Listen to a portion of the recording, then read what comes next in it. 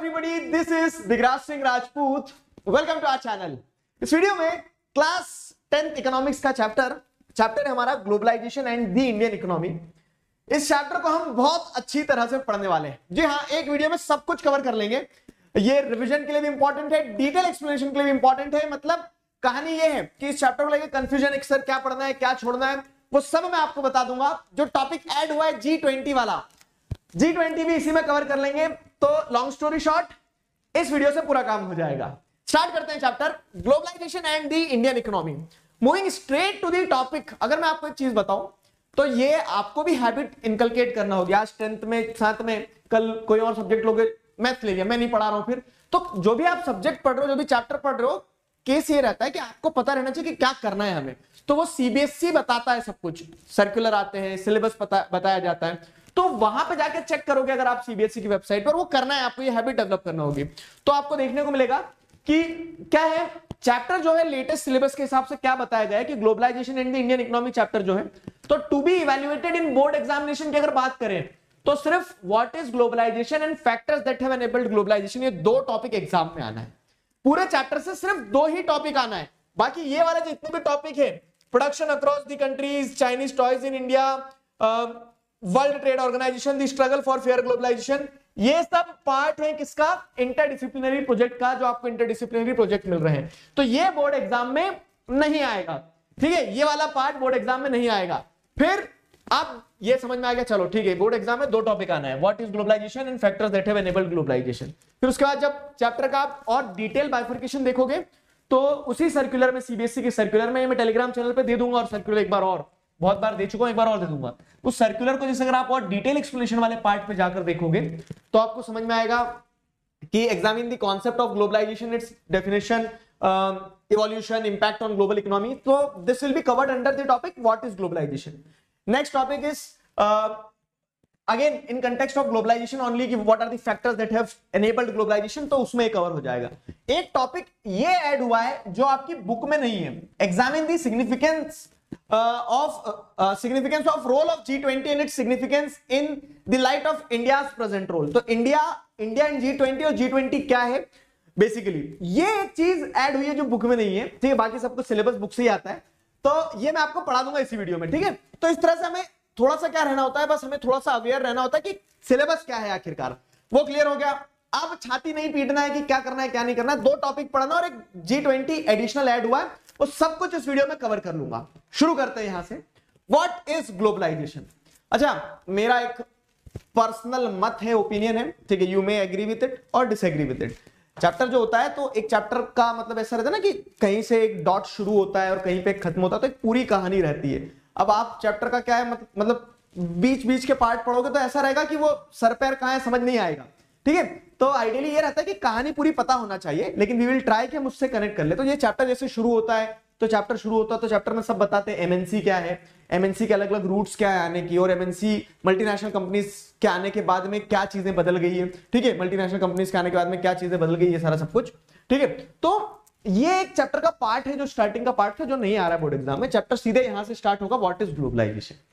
Globalisation ये शब्द आपने पहले भी सुना है, making of global world chapter पढ़ा हमने, उसमें भी सुना है कि ग्लोबल वर्ल्ड जो बना है, तो वर्ल्ड आज क्या है, इंटरकनेक्टेड है, और वो वर्ल्ड का इंटरकनेक्शन डेवलप होना वर्ल्ड में, वही ग्लोबलाइजेशन है. तो जैसे अगर हम देखें तो MNCs acts as an agent in the process of globalisation. इस ग्लोबलाइजेशन की प्रोसेस में आपको क्या देखने को मिल रहा है कि वर्ल्ड जो आपस में जुड़ रहा है ना, तो उस वर्ल्ड को आपस में जोड़ने में मल्टीनेशनल कंपनीज का एक बहुत महत्वपूर्ण रोल होता है.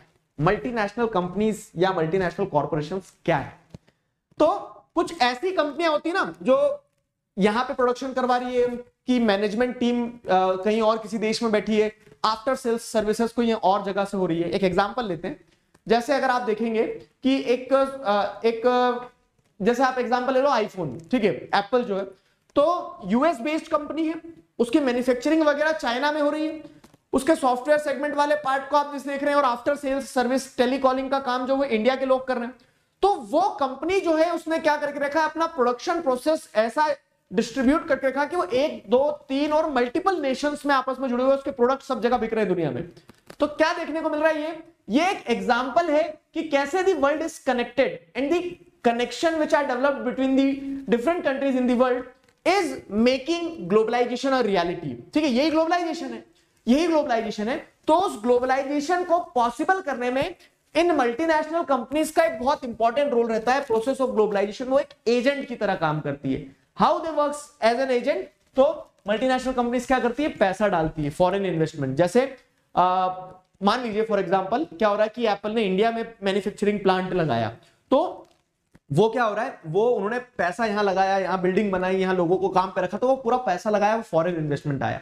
तो जैसे जैसे फॉरेन इन्वेस्टमेंट किसी भी कंट्री में बढ़ता है, एप्पल एक एग्जांपल, ऐसी दूसरी कितनी कंपनी है, लेट्स एग्जांपल फोर्ड आई थी, फोर्ड मोटर्स, तो फोर्ड मोटर्स ने यहां पैसा लगाया और पूरा एक इंफ्रास्ट्रक्चर डेवलप किया, तो उससे हमारी कंट्री में फॉरेन इन्वेस्टमेंट आया। मैं आपको बता रहा हूं कि कैसे ग्लोबलाइजेशन होता है। फॉरेन इन्वेस्टमेंट आने के साथ साथ में क्या उन्होंने पैसा लगाया, यहां बिल्डिंग बनाई, यहां प्रोडक्ट्स बनाने शुरू किए। तो इसलिए नहीं कि बस यहां छोड़ के चले जाएंगे कि ओके बाय। पॉइंट क्या हो रहा है यहां, जैसे अगर आप देखेंगे कि वो जो पैसा लगाया है, तो उस पैसे लगाने के बाद में वो कुछ गुड्स बनाएंगे। ठीक है, मल्टीनेशनल कंपनीज ने या फिर हमारी देश की कंपनियों ने भी अगर कुछ डेवलप किया है, तो वो जो डेवलप हुआ है वो प्रोडक्ट, उसको क्या किया जाएगा, उसको बेचा जाएगा, देश में भी बेचा जाएगा, देश से बाहर भी बेचा जाएगा।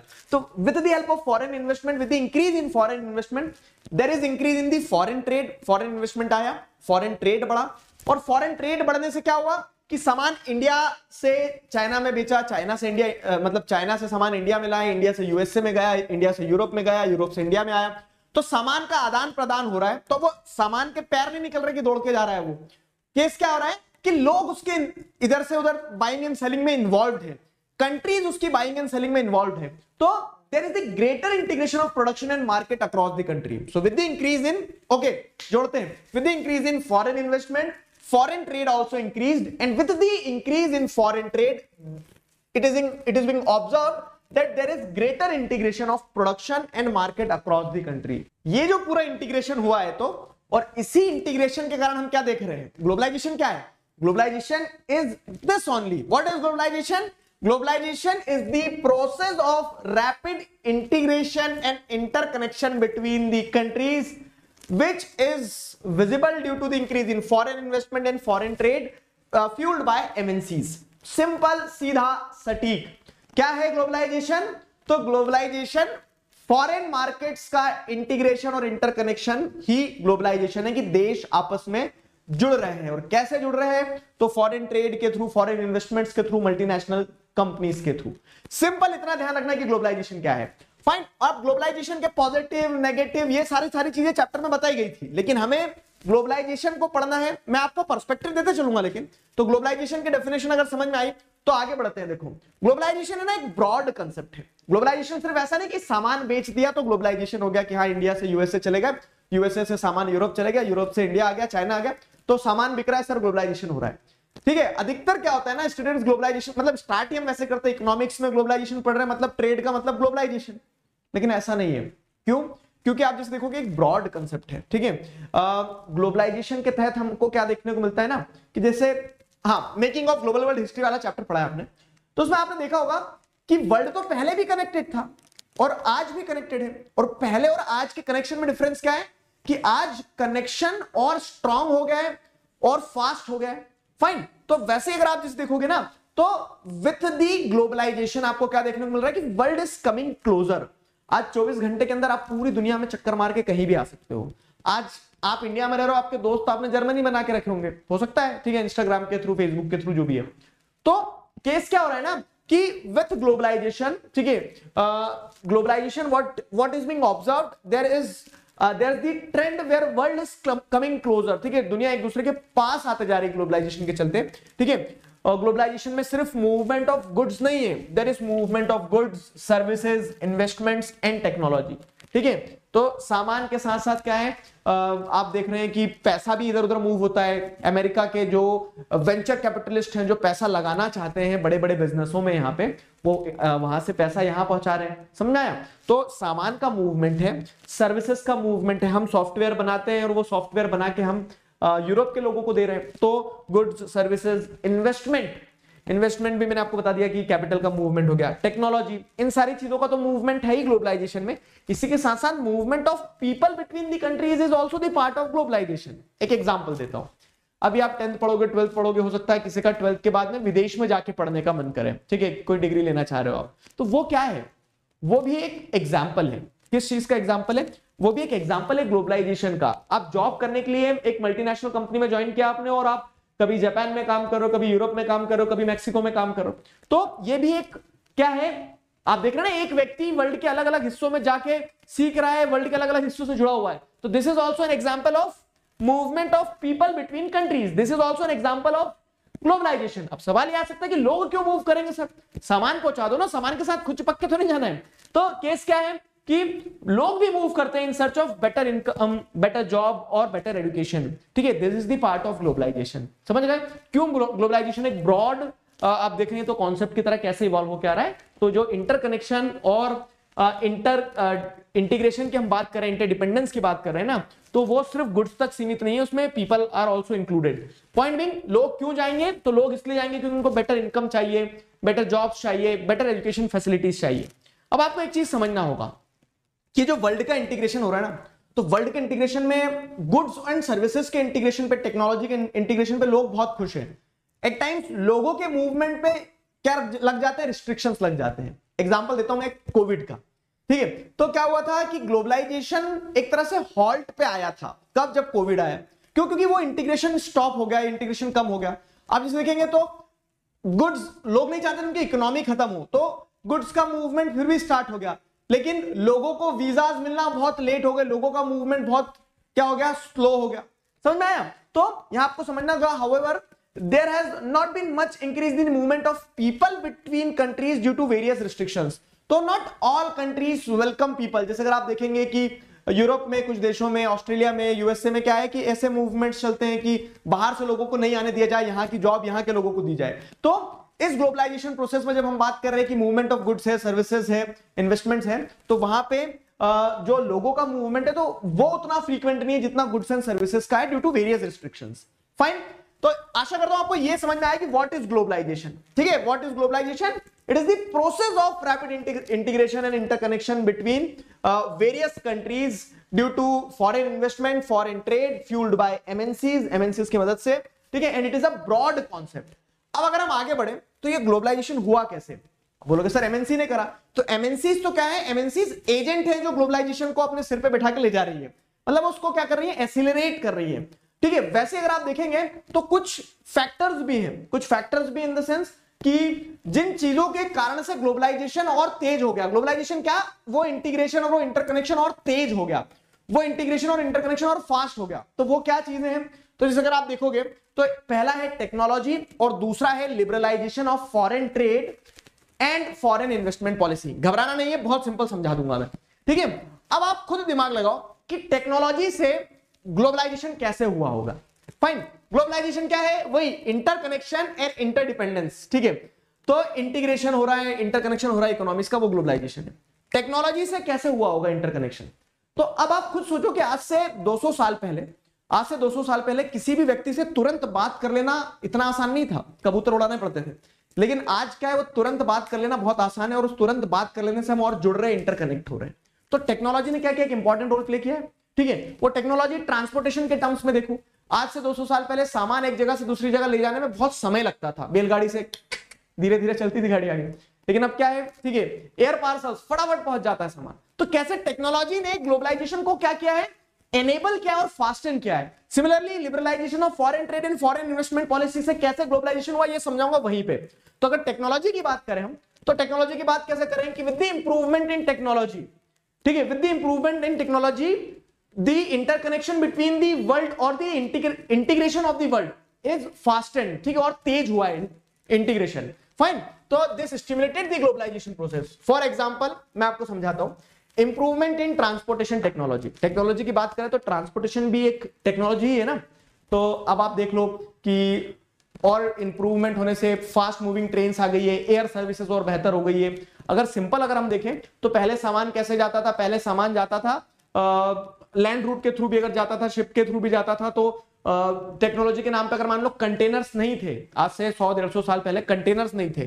कंटेनर्स क्या होते हैं? कंटेनर का एक एग्जांपल दिया, इसके लिए कंटेनर दिया हूं। आपने देखा ना पुरानी हिंदी मूवीज में जो लास्ट के सीन आते थे मूवीज के, ठीक है, जहां पे हीरो की माँ को विलन पकड़ के ले जाता था, तो वो कंटेनर के वहीं पे लड़ी होती है डॉकयार्ड में, ठीक है। तो ऐसे शायद कंटेनर ध्यान हो तुम्हें। तो कंटेनर ऐसे जो शिप्स मतलब कह सकते हैं पोर्ट्स वगैरह पे जो सामान रहता है ना, जैसे कार्स मूव करना एक जगह से दूसरी जगह, तो एक एक कार ले जाओगे, उसमें पोर्ट हैंडलिंग बड़ा डिफिकल्ट होता था। तो ऐसे बड़े बड़े कंटेनर्स बनाए जाते हैं, एक कंटेनर के अंदर 10-12 कार ठूस दी जाती है, क्रेन से कंटेनर उठाया, इधर से उधर रखा, पोर्ट हैंडलिंग क्या हो गई? आसान हो गई है। फाइन। क्या एग्जांपल है? एग्जांपल है टेक्नोलॉजी की। With the improvement in technology, ये टेक्नोलॉजी तो है ट्रांसपोर्टेशन टेक्नोलॉजी, क्या देखने को मिल रहा है कि अब सामान एक जगह से दूसरी जगह फटाफट जा सकता है। और ये फटाफट जाना, सामान एक जगह से दूसरी जाना, ये क्या है? ग्लोबलाइजेशन का पार्ट है, ठीक है। तो this has made much faster delivery of goods across long distance possible at lower cost, ठीक है। तो with the improvement in transportation technology, कम कीमत में बेहतर तरीके से फटाफट और बहुत ज्यादा सामान इधर से उधर मूव किया जा सकता है, and this is making globalisation a reality. तो ये टेक्नोलॉजी हो गया। दूसरा एग्जांपल देखें, development in information and communication technology. तो हाउ टेक्नोलॉजी, सवाल ऐसा बन जाएगा एग्जाम में, देखो सवाल क्या बन सकते हैं वो भी बताते चल रहा हूं मैं आपको। What you understand by globalisation समझा दिया आपने पिछली स्लाइड पे। अब आता है कि what are the factors that have enabled globalisation, ठीक है। How technology as a factor have enabled globalisation. Specifically technology का पूछा है, गिव 2 एग्जांपल्स पूछ लिया, तो आप बताएंगे कि technology stimulated the process of globalisation, technology in terms of transportation, technology in terms of information and communication. ये 2 एग्जांपल कि ट्रांसपोर्टेशन में जैसे कंटेनर्स के आने से क्या हो गया? मूवमेंट ऑफ गुड्स बहुत फास्ट हो गया। वैसे अगर आप देखोगे क्या, development in information and communication technology, मतलब आईसीटी की अगर बात की जाए, इंफॉर्मेशन कम्युनिकेशन एंड टेक्नोलॉजी की, तो पहले क्या होता था, जैसे वही पहले खत लिखे जाते थे, बहुत समय में पहुंचते थे, फैक्स आया, ईमेल्स आ गए, इलेक्ट्रॉनिक कम्युनिकेशन आ गया। आज सिर्फ एक टेक्स्ट करना रहता है, व्हाट्सएप पे एक मैसेज कर दिया तो दुनिया में कहीं पे भी है उसको पहुंच जाएगा आपका मैसेज। फाइन। तो हो क्या रहा है, केस क्या हो रहा है, आप यहां से देखेंगे कि इंटरनेट के स्प्रेड से चीजें कितनी बेहतर कनेक्ट हो गई है। आप पेमेंट की बात करो तो पहले पैसा एक जगह से दूसरी जगह पहुंचाना बड़ा डिफिकल्ट होता था, अब क्या है, बस एक पिन डालना पड़ता है 4 नंबर का, मुझे बता देना तुम तुम्हारा पिन, ठीक है, तो क्या था, तुरंत पैसे ट्रांसफर हो जाते हैं। तो this is how the information communication technology is enabling globalisation process. समझे? एक एग्जांपल दिया, जैसे telecommunication, computers, internet, some of the developments which are connecting the world to remote areas with satellite communication devices are enabling globalisation. Example यहां पे एक दिया है, using IT in globalisation. जैसे एक एग्जांपल दिया है कि लंदन में एक मैगजीन प्रिंट होना है, उस मैगजीन का कंटेंट वगैरह वहां डिजाइन किया गया, वो सारा सब कुछ कंटेंट यहां पे मेल कर दिया गया। दिल्ली में उसकी प्रिंटिंग हो गई, छपाछप छप गई पूरी मैगजीन्स, उसको एयर सर्विस के थ्रू पहुंचा दिया गया, use of technology, transport technology, ठीक है। पैसे उन्होंने वहां से ऑनलाइन ट्रांसफर कर दिए, इधर दिल्ली में आ गए पैसे, ठीक है। तो दिस इज वन एग्जांपल कि कैसे ग्लोबलाइजेशन मतलब कैसे टेक्नोलॉजी ग्लोबलाइजेशन को एनेबल कर रही है, ठीक है। तो बड़ा सवाल ऐसा बनता है कि what are the factors that have enabled globalisation. एक फैक्टर है टेक्नोलॉजी, टेक्नोलॉजी ने कैसे ग्लोबलाइजेशन को एनेबल किया, ग्लोबलाइजेशन को पॉसिबल किया है, फास्ट किया है, वो हमने देख लिया। दूसरा है क्या, दूसरा है liberalisation of foreign trade and foreign investment. Foreign trade और फॉरेन इन्वेस्टमेंट का लिबरलाइजेशन, फॉरेन ट्रेड और फॉरेन इन्वेस्टमेंट का लिबरलाइजेशन मैं समझाता हूं आपको, ठीक है। फॉरेन ट्रेड मतलब क्या हो रहा है कि एक जगह से सामान दूसरे जगह जा रहा है, दूसरे देश जा रहा है, वो फॉरेन ट्रेड है। और फॉरेन ट्रेड से क्या होता है, फॉरेन ट्रेड से ग्लोबलाइजेशन होता है। सिंपल मैथमेटिक्स की तरह समझते चलना, ठीक है। 2 मैथमेटिक्स इतना आसान नहीं है, लेकिन फॉरेन ट्रेड से क्या देखने को मिल रहा है आपको, ग्लोबलाइजेशन हो रहा है। फॉरेन इन्वेस्टमेंट क्या है कि इंडिया के किसी बिजनेसमैन ने मान लो पाकिस्तान में पैसे लगा दिए, मान लो पाकिस्तान में लगाया, चलो और कहीं चलते हैं, ठीक है। मान लो अफ्रीका में जाके किसी कंट्री में अपना पैसा लगाया और वहां पे उसने अपनी इंडस्ट्री चालू करी, तो वो जब हम पैसा कहीं और लगा रहे हैं, हमेशा लोग हमारे यहाँ पैसा क्यों लगाए, हम भी तो लगा सकते हैं, हमारे यहाँ भी पैसा है लोगों के पास, तो वो क्या है, वो फॉरेन इन्वेस्टमेंट है। और फॉरेन इन्वेस्टमेंट मतलब क्या है कि इंडिया की इकोनॉमी अफ्रीका की इकोनॉमी से इंटीग्रेट हो रही है, और इंटीग्रेशन ऑफ इकोनॉमीज क्या है, ग्लोबलाइजेशन, ठीक है। तो ये जो एलिमेंट्स 2 लिखे ना यहाँ पे, फॉरेन ट्रेड, फॉरेन इन्वेस्टमेंट, ये ग्लोबलाइजेशन को फास्टेन करते हैं, ठीक है, समझ में आ गया ना। इनसे ग्लोबलाइजेशन होता है, जो हमने पढ़ा भी है अभी पिछली स्लाइड्स पे। अब पॉइंट आ रहा है कि एक शब्द आ गया लिबरलाइजेशन।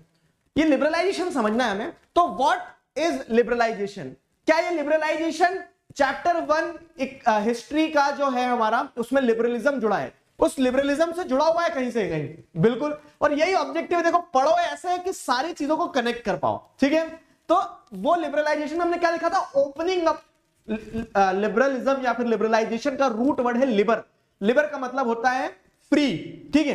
फ्री मतलब क्या है यहां पे, तो यहां पे फॉरेन ट्रेड और फॉरेन इन्वेस्टमेंट को फ्री कर देना। अच्छा, सामान फ्री में मिलेगा? नहीं, पॉइंट बीइंग कि फॉरेन ट्रेड और फॉरेन इन्वेस्टमेंट के ऊपर कोई बंदिशें ना हो, आजादी हो फॉरेन ट्रेड की और फॉरेन इन्वेस्टमेंट की। और वो आजादी होगी तो उससे क्या होगा, ज्यादा फॉरेन ट्रेड, ज्यादा फॉरेन इन्वेस्टमेंट होगा, और उससे क्या होगा, उससे ग्लोबलाइजेशन होगा। तो लिबरलिज्म को समझेंगे, डेफिनेशन के हिसाब से समझेंगे, उसके एडवांटेज भी समझेंगे। बाकी टू स्टार्ट विथ समझ में आ गया लिबरलिज्म क्या है।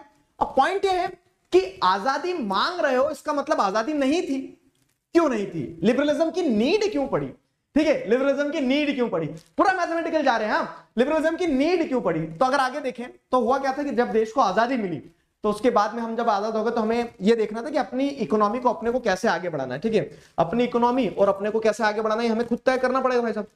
तो इंडिपेंडेंस के बाद हमने है ना ये देखा कि हमारे जो प्रोड्यूसर्स हैं, हमारी जो मैन्युफैक्चरिंग इंडस्ट्रीज है ना, वो अभी इतनी मजबूत नहीं है कि वो डायरेक्ट यूएसए के बिजनेसमैन से कंपीट कर सके।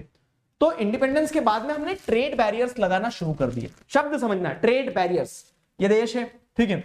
अब इस देश में आपको क्या देखने को मिलता है, अब इस देश में आप, परफेक्ट सर्कल बन गया देखो, ठीक है। इस देश में आपको देखने को मिलता है क्या कि गुड्स जो हैं वो बाहर से आ रहे हैं आपकी कंट्री में, और आपकी कंट्री का जो प्रोड्यूसर है वो ये है, और जो बाहर से पहुंचा रहा है वो ये है, बड़ा जाइंट प्रोड्यूसर है।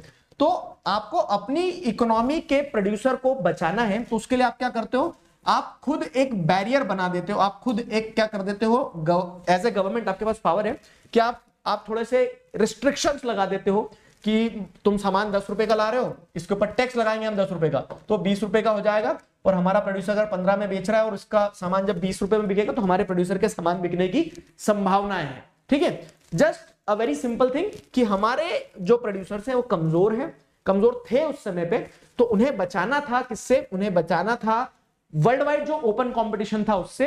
इसके लिए हमने ट्रेड बैरियर्स का इस्तेमाल किया। तो अब ये ट्रेड बैरियर्स क्या कर रहे हैं, कंट्री के इंटीग्रेशन को रोक रहे हैं एक तरह से, ठीक है। तो ये ग्लोबलाइजेशन के अगेंस्ट हुआ है ना, ये ग्लोबलाइजेशन के अगेंस्ट हुआ। तो पहले trade barriers were used, tax on import is an example of trade barrier. Governments can use trade barriers to increase और डिक्रीज दी फॉरेन ट्रेड। तो फॉरेन ट्रेड जितना ज्यादा होगा उतना ग्लोबलाइजेशन होगा, लेकिन ट्रेड बैरियर की मदद से गवर्नमेंट क्या कर सकती है, the amount of goods which are imported in our country can be increased or decreased or regulated। तो ये क्या चीज है, ये जैसे अगर आप देखोगे तो ये एक तरह से ट्रेड बैरियर क्या है, एंटी ग्लोबलाइजेशन है, एंटी ग्लोबलाइजेशन टूल हो गए, फाइन। और इसको क्यों लगाया गया था ट्रेड बैरियर्स को, उसका रीजन मैंने आपको बड़ा सिंपल बता दिया। This was considered necessary to protect the producers within the country. जो कंट्री के अंदर छोटे छोटे प्रोड्यूसर्स थे उन्हें प्रोटेक्ट करना बहुत ज्यादा जरूरी था, क्योंकि बाहर से जिन कॉम्पिटिटर्स के साथ उन्हें कंपीट करना था, देवर जाइंट्स, उनके सामने टिक नहीं सकते थे हमारे producers in the early stage, ठीक है। इसीलिए it was necessary to protect the producers within the country from foreign competition. जो फॉरेन कंपटीशन था उससे बचाना है, ठीक है। There were the industries were just coming up in 1950s and 60s and they were not in that stage to give the direct competition to the foreign producers. तो इसके लिए हमने ट्रेड बैरियर्स का इस्तेमाल किया, ठीक है। और इसके चलते क्या है, हम इंपोर्ट नहीं करते थे, मतलब कोशिश करते थे कि ज्यादा से ज्यादा देश के अंदर ही प्रोड्यूस करें। बहुत एसेंशियल चीज जो होती थी वही इंपोर्ट करवाते थे, जो हमारी कंट्री में हम प्रोड्यूस नहीं कर सकते थे। और जिस चीज की हमारी जनता को और हमारे प्रोड्यूसर्स को जरूरत होती थी, सिर्फ उन्हीं चीजों को हम अपने देश में आने देते थे, नहीं तो हमने ट्रेड बैरियर की ढाल बना के रखी थी। बहुत अच्छी बात है सर, हमारे प्रोड्यूसर्स को बचा लिया, लेकिन वो ट्रेड बैरियर की ढाल जो थी ना, उससे ग्लोबलाइजेशन प्रोसेस क्या हो रहा था, आप जवाब दो मन से जुड़े, रुक रहा था। क्यों? क्योंकि सिंपल सी चीज है, ग्लोबलाइजेशन का मतलब यह है कि आप फॉरेन ट्रेड, फॉरेन इन्वेस्टमेंट को फ्री करो, ओपन करो अपने मार्केट को, ठीक है। अब क्या होता है, अब जैसे अगर आप देखोगे तो ये तो इनिशियल स्टेज हो गया। अब मतलब पॉइंट ये है कि ग्लोबलाइजेशन वाज लाइक, तो मैं क्या जॉब छोड़ दूं, ग्लोबलाइजेशन हो ही नहीं पाएगा अगर ट्रेड बैरियर्स, कंपनीज जितने रिस्ट्रिक्शंस लगाएगी ग्लोबलाइजेशन उतना कम होगा, ठीक है। इसके बाद में क्या होता है, इसके बाद में अगर आप देखोगे 1990s के बाद चीजें पलटती है, फ्लिप लेती है। 1990s के बाद क्या होता है, 1990s के बाद में there were some changes, there were some far reaching changes in policy which were made in India, ठीक है। तो इंडियन पॉलिसी जो थी, इकोनॉमिक पॉलिसी, उसमें बदलाव लाया गया। तो एलपीजी रिफॉर्म्स कहा जाता है, लिबरलाइजेशन, प्राइवेटाइजेशन, ग्लोबलाइजेशन, एलपीजी। 1991 में हमारी इकोनॉमी की हालत खराब थी। इकोनॉमिस्ट ने एक इंपॉर्टेंट निर्णय लिया। वर्ल्ड ऑर्गेनाइजेशन जो हमारी मदद कर रही थी उस समय, उन्होंने भी बोला कि तुम्हें अपनी इकोनॉमी के ऊपर से रिस्ट्रिक्शंस हटाना पड़ेंगे, दरवाजे खोलो, हमारी कंपनीज को घुसने दो, हम आपके यहाँ एम्प्लॉयमेंट जनरेट करेंगे, पैसा देंगे आपको, सारी चीजें। ठीक है, तो 1991 के टाइम पीरियड में हमारे यहाँ एक मेजर पॉलिसी चेंज आता है। ठीक है, the government decided that the time had come for Indian producers to compete with producers around the globe. Simple समझना, देखो आपको आपके बच्चे को, आपके बच्चे क्या होंगे, आपके छोटे भाई बहन है, ठीक है, आपको आपके छोटे भाई बहन को क्या करना है, एक बहुत अच्छा एथलीट बनवाना है। ठीक है, एथलीट बनवाना है, तो अब आप ऐसा नहीं कि उसको पहले दिन ही यूसेन बोल्ट के साथ दौड़ाना शुरू कर देंगे। पहले आप क्या करोगे, उसे डिमोटिवेट ना हो जाए उसके लिए कोई उसको ऐसा नहीं दिखाओगे कितना तेज दौड़ रहे हैं लोग। पहले दिन तो आप उसको उन सबसे प्रोटेक्ट करेंगे, ट्रेड बैरियर्स। तो हम हमारे इंडस्ट्रियलिस्ट को शुरुआत में तो प्रोटेक्ट करेंगे कि तुम बडिंग स्टेज पे अभी थोड़ी अपनी जड़ें तो जमा लो। ठीक है, लेकिन ऐसा नहीं कि हम हमेशा प्रोटेक्ट करके रखेंगे, जैसे कि आप अपने भाई बहन को हमेशा ऐसे एथलीट बनाने का सोच रहे हो लेकिन उनको पलकों पे रखोगे कि नहीं तुम मेरे हाथ पे दौड़ ले। ठीक है, ऐसा थोड़ी ना होता है। आप एक पॉइंट के बाद में ये सोचोगे कि अब वो परिपक्व है कि उसको कंपटीशन में धकेल दिया जाए। ठीक है, तो इसके लिए आप क्या करते हो, इसके लिए आप फिर उसको कंपीट करवाते हो किसी के साथ में, ताकि वो अपने स्टेटस को पता लगा पाए कि वो कहां स्टैंड कर रहा है। सेम चीज वही हुई कि हमारी गवर्नमेंट को अब रियलाइज हुआ कि भाई साहब समय आ गया, बहुत बचा लिया हमारे लोकल प्रोड्यूसर्स को, इंडस्ट्रियलिस्ट को, अब हमें क्या करना होगा, उन्हें कंपीट करवाना होगा ग्लोबल प्रोड्यूसर से। क्यों, काय का कंपटीशन चल रहा है सर, इसलिए करवाना होगा क्योंकि it was felt that the competition would improve the performance of production. ठीक है, जब तक कंपटीशन, जैसे आप देख रहे हो ना कि कोई नहीं पढ़ रहा है, अपन भी नहीं पढ़ रहा है, बढ़िया है ना, निश्चिंत रहो। आपने देखा कि 4 लोग इधर पढ़ रहे हैं, 4 लोग इधर पढ़ रहे हैं, तो 5वां व्यक्ति जो है वो खुद सोचेगा मैं नहीं पढ़ूंगा तो मैं out of the race feel करूंगा, फोमो क्रिएट होने लगता है, फियर ऑफ मिसिंग आउट। तो केस वही हुआ कि जब ओपन कंपटीशन होगा, गवर्नमेंट को ये रियलाइज हुआ, तो उस ओपन कंपटीशन के चलते क्या होगा, हमारे प्रोड्यूसर्स की परफॉर्मेंस इंप्रूव होगी विद इन दी कंट्री। ठीक है, since they would have to improve their quality, उससे प्रोडक्ट्स की क्वालिटी इंप्रूव होगी जिससे जनता को फायदा मिलेगा। ठीक है, और इसी चीज के चलते दिस, मतलब अभी डिसीजन लिया जाएगा। और ये जो इकोनॉमी को ओपन अप करने की बात की जा रही थी ना, तो there were many international organisations, जिसमें से एक है वर्ल्ड ट्रेड ऑर्गेनाइजेशन, जो पूरे वर्ल्ड वाइड ट्रेड को क्या करती है, रेगुलेट करती है सारी चीजें। दो वर्ल्ड ट्रेड ऑर्गेनाइजेशन 1995 में आई थी, इस समय तक तो आई भी नहीं थी, लेकिन उसका कह सकते हैं ना कि प्रोड्यूसर जो थे क्या कहते थे, गेट। ठीक है, general agreement on trade and tariff. तो वो गेट जो एक इंटर गवर्नमेंटल ऑर्गेनाइजेशन थी, तो उसने भी ये प्रेशराइज किया। वर्ल्ड ट्रेड ऑर्गेनाइजेशन ने, फिर वर्ल्ड बैंक कह लो, ठीक है, इन ऑर्गेनाइजेशंस ने क्या किया, इन ऑर्गेनाइजेशंस ने प्रेशराइज किया गवर्नमेंट को कि अपनी इकोनॉमी के ऊपर से रिस्ट्रिक्शंस हटाओ, ट्रेड होने दो, जरा ग्लोबलाइजेशन होने दो, हम तुम्हारी मदद भी कर देंगे। ठीक है, तो अंडर दीज सर्कमस्टेंसेस, समझ में आ रहा है ना, अभी मैं ग्राउंड बता रहा हूं आपको, फिर बता दूंगा एक बार में कि लिबरलाइजेशन एंड मतलब liberalisation of foreign trade and foreign investment से कैसे ग्लोबलाइजेशन हुआ। तो इसके चलते हमने हमारी इकोनॉमी को ओपन अप किया, इकोनॉमी को ओपन अप किया। इकोनॉमी को ओपन अप करना ही क्या कहलाता है, लिबरलाइजेशन कहलाता है। मतलब फिर हमने फॉरेन ट्रेड और फॉरेन इन्वेस्टमेंट को अलाउ कर दिया। ठीक है, तो रिमूविंग बैरियर्स और रिस्ट्रिक्शंस, जो बैरियर्स और रिस्ट्रिक्शंस लगाए गए थे, ठीक है, रिमूविंग बैरियर्स और restrictions set by the government is what is known as liberalisation. So this is liberalisation, कि जो रिस्ट्रिक्शंस लगाए, जो बैरियर्स लगाए, उन बैरियर्स और रिस्ट्रिक्शंस को जब आप हटा देते हो, उन बैरियर्स और रिस्ट्रिक्शंस को हटाना ही क्या है, लिबरलाइजेशन है। और लिबरलाइजेशन से ग्लोबलाइजेशन कैसे होगा, जब आपने ये गाना बजा दिया आपकी कंट्री में कि तोड़ दो सारे बंधन तुम। ठीक है, तो वो बंधन जब टूट गए तो उसका मतलब क्या है कि now the economy is open to have the products from around the world. अब क्या है कि जर्मनी की कारें भी इंडियन रोड पे आ सकती है, तो इंडियन कार बनाने वाले को सोचना पड़ेगा, भाई साहब मुझे भी अपनी क्वालिटी इंप्रूव करना पड़ेगी, नहीं तो मैं मार्केट के बाहर हो जाऊंगा। ठीक है, तो ओपन कंपटीशन आया किससे, ग्लोबलाइजेशन, मतलब लिबरलाइजेशन से। और लिबरलाइजेशन के आने के बाद में जब वर्ल्ड के सारे प्रोडक्ट्स इंडिया में आना और इंडिया के प्रोडक्ट्स बाहर जाना चालू हुए, तो automatically quality of product improve हुआ। So this is how the liberalisation of foreign trade and foreign investment help in enabling globalisation. इसके एडवांटेज अगर देखें, इंपैक्ट जो देखें लिबरलाइजेशन का, liberalisation of foreign trade and foreign investment का, तो सबसे पहला क्या है, now goods could be imported and exported easily and also foreign companies could set up factories and offices here। ठीक है, इंपोर्ट कर रहे हैं, मतलब इंपोर्ट कर रहे हैं, एक्सपोर्ट कर रहे हैं, फाइन। फॉरेन कंपनीज जो है अपने यहाँ पे ऑफिस लगा रही है इंडिया में, लोगों को काम मिल रहा है, वर्ल्ड इंटीग्रेट हो रहा है। ठीक है, दूसरा, businesses are allowed to make decisions freely about what they wish to import और एक्सपोर्ट। पहले बहुत सोचना पड़ता था, बहुत ट्रेड बैरियर्स थे, टैक्स लगता था, तो बिजनेसमैन भी सोचता था यार सरकार क्या करेगी, ये सामान नहीं खरीदने देगी, बेचने नहीं देगी, उतनी ईज ऑफ डूइंग नहीं थी बिजनेस की, अब वो बहुत आसान हो गया।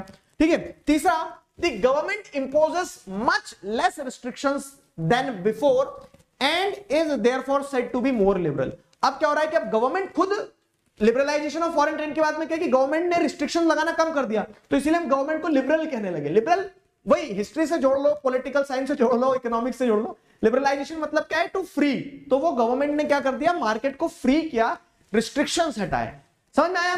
तो अब यहां तक अगर रिकैप करें तो ये बुक वाला पार्ट हमारा कंप्लीट हो गया, आगे G20 वाला पार्ट पढ़ेंगे हम। ठीक है, तो अगर यहां तक जैसे देखोगे तो क्या हुआ, क्या कितनी चीजें समझ में आई आपको।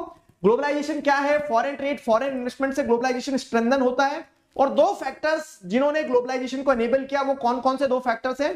पहला फैक्टर है आपका technology, we have discussed with the examples, and the second factor is which enabled the globalisation, the second factor is liberalisation of foreign trade and foreign investment. अब आगे बढ़ते हैं हम किस पे, G20 की तरफ। ये फोटोज हो गई India and the G20।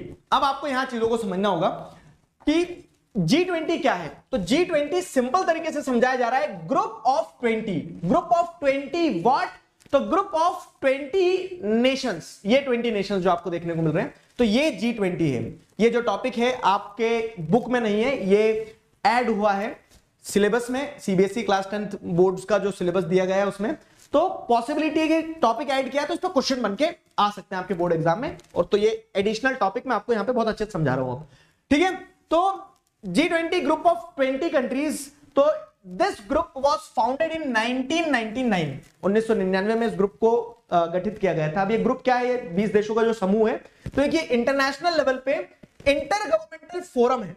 International level पे मतलब अलग अलग देश आपको देखने को मिल रहे हैं, 20 देश है जो कि इंटर गवर्नमेंटल फोरम बनाते हैं। मतलब कि भारत की सरकार हो गए, ठीक है, जैसे भारत की सरकार हो गई, यूएसए की सरकार हो गई, तो ये सारी सरकारों ने मिलकर आपस में एक तरह से कंसेंसस बिल्ड किया कि हमें एक साथ मिलना चाहिए। ठीक है, तो हर साल एनुअल मीटिंग होती है इन 20 देशों की। तो G20 was founded in 1999, is an international intergovernmental forum for economic cooperation. अब मिलके क्या करेंगे, पार्टी करेंगे? नहीं। क्यों मिलना है? ताकि हम worldwide economic cooperation ensure कर सके, worldwide economic cooperation ensure कर सके। और this group comprise of 19 countries and European Union. European Union का नाम अलग से क्यों लिखा था? तो यूरोपियन यूनियन क्या है, यूरोप के कुछ देशों का एक समूह है। जैसे G20 20 देशों का समूह है, तो यूरोप में जो छोटी छोटी कंट्रीज उन्होंने आपस में इकोनॉमिक कोऑपरेशन, मतलब वो इस लेवल तक कोऑपरेशन होगा, करेंसी कॉमन है। क्या करेंसी चलती है यूरोपियन यूनियन में, बताना कमेंट सेक्शन में। ठीक है, तो यूरोपियन यूनियन को एक यूनिट माना जा रहा है, उसके अंदर जितनी भी कंट्रीज हैं, जैसे अलग अलग कंट्रीज, इटली हो गया, ठीक है, ग्रीस हो गया, तो ये सारी कंट्रीज जो यूरोपियन यूनियन का पार्ट है वो अलग अलग कंट्रीज हैं, लेकिन वो सब एक साथ यूरोपियन यूनियन उनको रिप्रेजेंट कर देता है। तो 19 देश और यूरोपियन यूनियन, मतलब पूरा यूरोप और वर्ल्ड के अलग 19 बड़ी बड़ी कंट्रीज। ठीक है, तो ये सारी कंट्रीज जो हैं ग्रुप ऑफ 20 या फिर G20 फोरम बनाती है, एक इंटरनेशनल इंटर गवर्नमेंटल फोरम। सवाल कैसे आएंगे देखो, तो सवाल कैसे आएंगे वी डोंट नो, लिटरली अगर बताऊं, लेकिन वी कैन प्रिडिक्ट कि फैक्ट्स पूछ लेंगे कौन से 20 कंट्री है, तो आपको थोड़ा ध्यान रहेगा। ठीक है, क्या थीम थी, हम इंडिया के पर्सपेक्टिव से क्यों पढ़ रहे हैं, क्योंकि इस साल ये जो G20 की मीटिंग हुई है, या फिर कह सकते हैं G20 का जो प्रेसिडेंसी है ना, बोलते हैं कि इसके प्रायोजक नहीं कहेंगे, क्या कहेंगे कि इसको पूरा का पूरा जिम्मेदारी हमने ली है। ठीक है, हम प्रिसाइड कर रहे हैं, हम हमारे यहाँ पे ऑर्गेनाइज करवा रहे हैं, तो G20 इसलिए सिग्निफिकेंट हो गया, शायद इसीलिए आपके सिलेबस में ऐड करवाया। ठीक है, तो 20 देश कौन कौन से हैं, तो Argentina, Australia, Brazil, Canada, China, France, Germany, India, Indonesia, Italy, Japan, Republic of Korea, Mexico, Russia, Saudi Arabia, South Africa, Turkey, the United Kingdom, the United States and the European Union. So these 20 countries are forming G20। ठीक है, group of 20। अब इसकी significance या functioning क्यों बनाया sir, ये group बनाया क्यों आखिरकार, तो मैंने बताया इकोनॉमिक कोऑपरेशन इंश्योर करने के लिए ग्रुप बनाया गया है। ठीक है, तो leaders from the member countries meet annually to discuss significant issues pertaining to the global economy, including international financial stability, the digital economy, climate finance and climate change mitigation and sustainable development। घबराना नहीं, समझा रहा हूं मैं। Fine, तो ये group बनाने के पीछे का ऑब्जेक्टिव ही ये था कि ऐसे इश्यूज जैसे ग्लोबल इकोनॉमी में अगर आप देखोगे तो ऐसा नहीं है कि देश सिर्फ हम चैप्टर पढ़ रहे हैं ग्लोबलाइजेशन, ठीक है, तो ग्लोबलाइजेशन चैप्टर का एडिशनल टॉपिक है ये।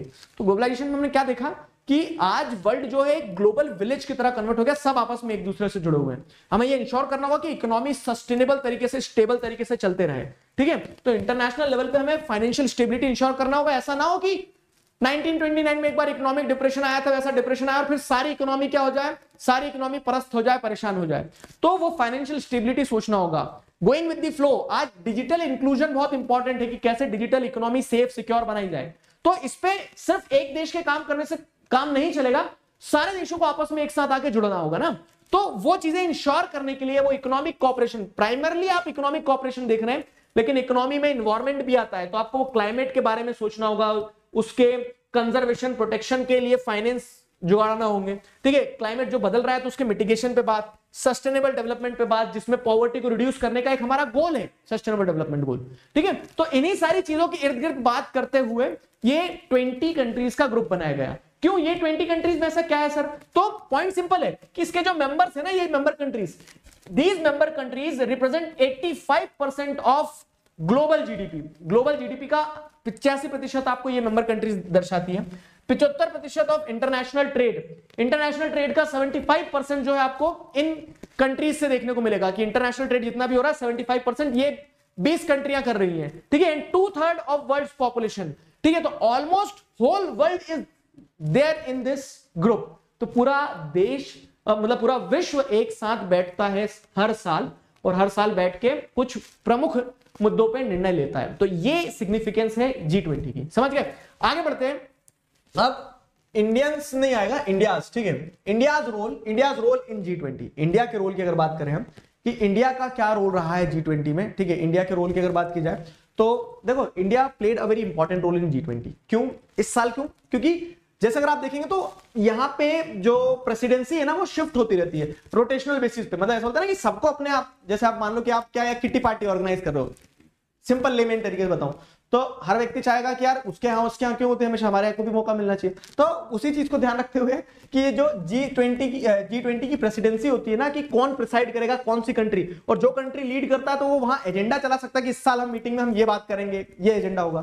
तो the G20 presidency rotates among the member countries, member countries के बीच में रोटेट करती है G20 की प्रेसिडेंसी, एनुअली हर साल रोटेट होती है। And is being assumed by India from Indonesia from 1 December 2020, ठीक है, 2022। तो अब जैसे अगर आप देखोगे तो 1 दिसंबर 2022 को हमने इंडोनेशिया से बोला कि वजन लग रहा होगा तुम्हें उस प्रेसिडेंसी का, वो हमें दे दो। तो हमने वो प्रेसिडेंसी, हमारी जिम्मेदारी हमारे कंधों पे ले ली है कि इस साल हम 23 जो है 2023 जो है, तो 2023 में हम प्रेसिडेंसी को संभालेंगे, हम सारे मीटिंग्स, इवेंट्स, ये सारा सब कुछ। तो G20 से जुड़े हुए जितने भी निर्णय होते हैं, तो फॉरेन डिप्लोमेट्स हमारे देश में आते हैं। एक एनुअल मीटिंग जो होती है जो सितंबर में हो गई है, ठीक है, ये वीडियो सितंबर के बाद बन रहा है, तो उसमें क्या है, उसमें जैसे अगर आप देखेंगे तो वर्ल्ड लीडर्स जो थे वो सब हमारे देश में आए थे, ठीक है। India will convene the G20's leader summit first time in the country in September 2023, ठीक है। सभी लोग आए। अच्छा, आए क्यों? तो यहां जैसे अगर आप देखोगे अलग अलग फोटो देखोगे, इंस्टाग्राम पे किसी को G20 से सिर्फ एक ही चीज समझ में आएगी कि हाँ सर हमें तो वही पता है कि G20 में वो बहुत खास हुआ था, जो तुम सोच रहे हो वो नहीं। जैसे देखें तो हम एक एजेंडा सेट करते हैं, क्वेश्चन कहां से बनेगा, तो ऑब्जेक्टिव टाइप में बन गया कि मेन थीम क्या थी G20 की इस बार। तो जैसे वसुधैव कुटुंबकम, ठीक है, इस साल की थीम थी। तो it seeks to find pragmatic global solutions. India के रोल की अगर बात करें तो इंडिया ने ग्लोबल प्रॉब्लम्स जो थी जैसे इन्वायरमेंट वगैरह, इनको ध्यान में रखते हुए हमने इस बार का जो थीम रखा था वो क्या था, वसुधैव कुटुंबकम। तो it seeks to find pragmatic global solution for the wellbeing of all while manifesting the true spirit of वसुधैव कुटुंबकम। वसुधैव कुटुंबकम का मतलब ये होता है ना कि पूरा विश्व हमारा परिवार है। हमने थीम रखी वो कि वन अर्थ, ठीक है, हमने थीम रखी one earth one nation, one earth one family और वन फ्यूचर। तो हमें कॉमनली आके सोचना होगा। उस थीम के अंदर हमने क्या किया, एनवायरमेंटल वेलबींग की अगर हम बात करें तो जैसे हमने क्या चलाया, लाइफ मोटो रखा था एक, ठीक है, since India wants to bring about a shared global future for all through the Amritkaal. Amritkaal क्या है कि हमने 75 साल हमारी आजादी की कर ली है, अब 75 से 100 वाला जो 25 साल का टाइम पीरियड है, ठीक है, this is really auspicious for us. इसको हमने अमृतकाल बोला है हमारी गवर्नमेंट ने।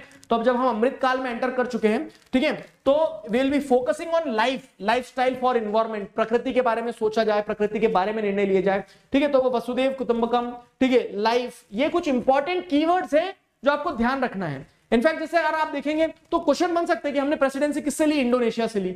अब 23 में हमारे पास में प्रेसिडेंसी है, 24 में किस कंट्री को देने वाले हैं हम? होमवर्क दूं? चलो पता करना, ठीक है। तो जैसे आप देखोगे तो 24 में भी एक, चलो हिंट दे दे, तो एक साउथ अमेरिकन कंट्री को जाने वाली, वो भी डेवलपिंग कंट्री है, ठीक है। तो इस तरह से प्रेसिडेंसी शिफ्ट होगी, तो अगली बार किसके पास जाएगी?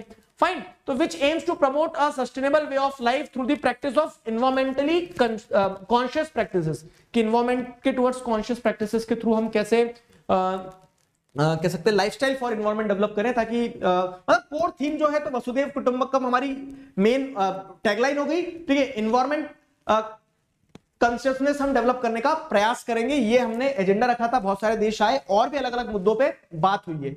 अब अगर हम बात करें कि इंडिया का रोल क्या रहा G20 में, ठीक है, तो इंडिया का रोल क्या रहा, तो उसमें जैसे अगर आप देखेंगे कि 6 थीमेटिक प्रायोरिटीज जो है India G20 presidency are as follows, मतलब कह सकते हैं ना, जो मैं आपको वही बता रहा हूं पीछे, कि हमने जो 6 इंपॉर्टेंट चीजें हैं, ठीक है, जो 6 कोर एरियाज है जिसके इर्द गिर्द हमने सारी कंट्रीज से भी प्रयास करवाया कि इन पे कुछ काम होना चाहिए। तो वो 6 थीमेटिक प्रायोरिटीज क्या है वो भी ध्यान रखना, क्वेश्चन अगर आ गया या फिर ऑब्जेक्टिव में कुछ आ गया।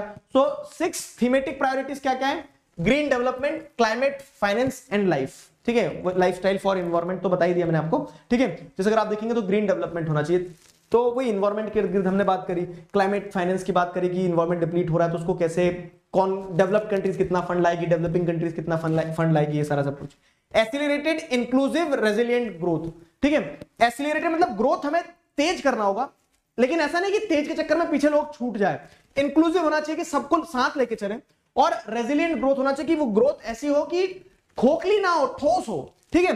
Accelerating progress on SDG, sustainable development goal की अगर बात करें तो सस्टेनेबल डेवलपमेंट गोल क्या है? 17 सस्टेनेबल गोल डेवलपमेंट गोल है, जैसे पॉवर्टी को एलिमिनेट करना पूरा, ये तो उन गोल पे काम किया जाए, इस चीज को हमने एक बार फिर हाईलाइट किया हमारी प्रेसिडेंसी में।